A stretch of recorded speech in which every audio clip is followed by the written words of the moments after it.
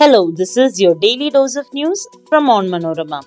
I'm your host Harita, and these are the major news stories of the day.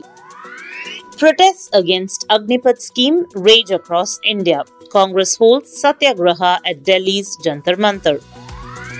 Flood situation remains grim in Assam. More areas in Guwahati inundated. Ban on single-use plastic items in India from July 1st.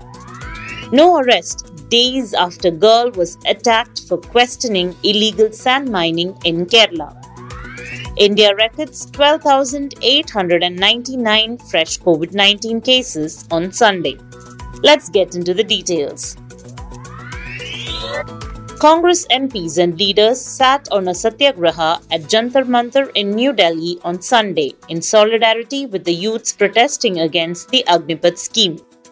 Congress General Secretary Priyanka Gandhi Vadra and party leaders Jairam Ramesh, Rajiv Shukla, Sachin Pilot, Salman Khurshid and Alka Lamba took part in the satyagraha. Priyanka Gandhi and Sachin Pilot appealed to the youth to resort to peaceful protests against the scheme instead of resorting to violence. Meanwhile, Defence Minister Rajnath Singh on Sunday met the three service chiefs to discuss the issue. The Agnipath scheme announced on June 14 provides for the recruitment of youths in the age bracket of 17.5 to 21 years for only 4 years, with a provision to retain 25% of them for 15 more years. The flood situation in Assam remained extremely critical on Sunday, with many new localities coming under the impact of the deluge in several districts of the state. In the last 24 hours, 32 districts comprising 118 revenue circles and 4,291 villages have reported flooding.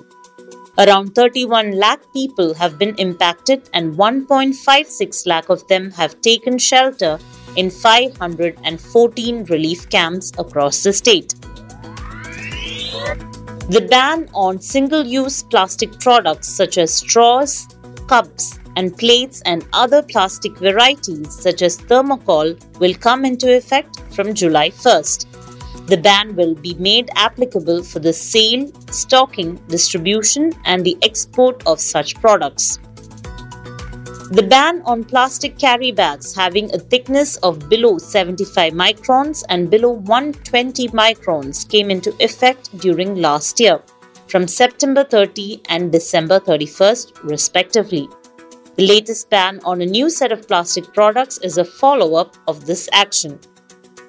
Meanwhile, the Central Pollution Control Board has instructed the petrochemical companies not to give raw material to the companies which produce such plastic products. Another directive is to cancel the license of commercial establishments which sell or use these products. Protests are mounting as the police are yet to nab those who attacked a girl student for questioning illegal sand mining in Muatuvara in Ernakulam of Kerala.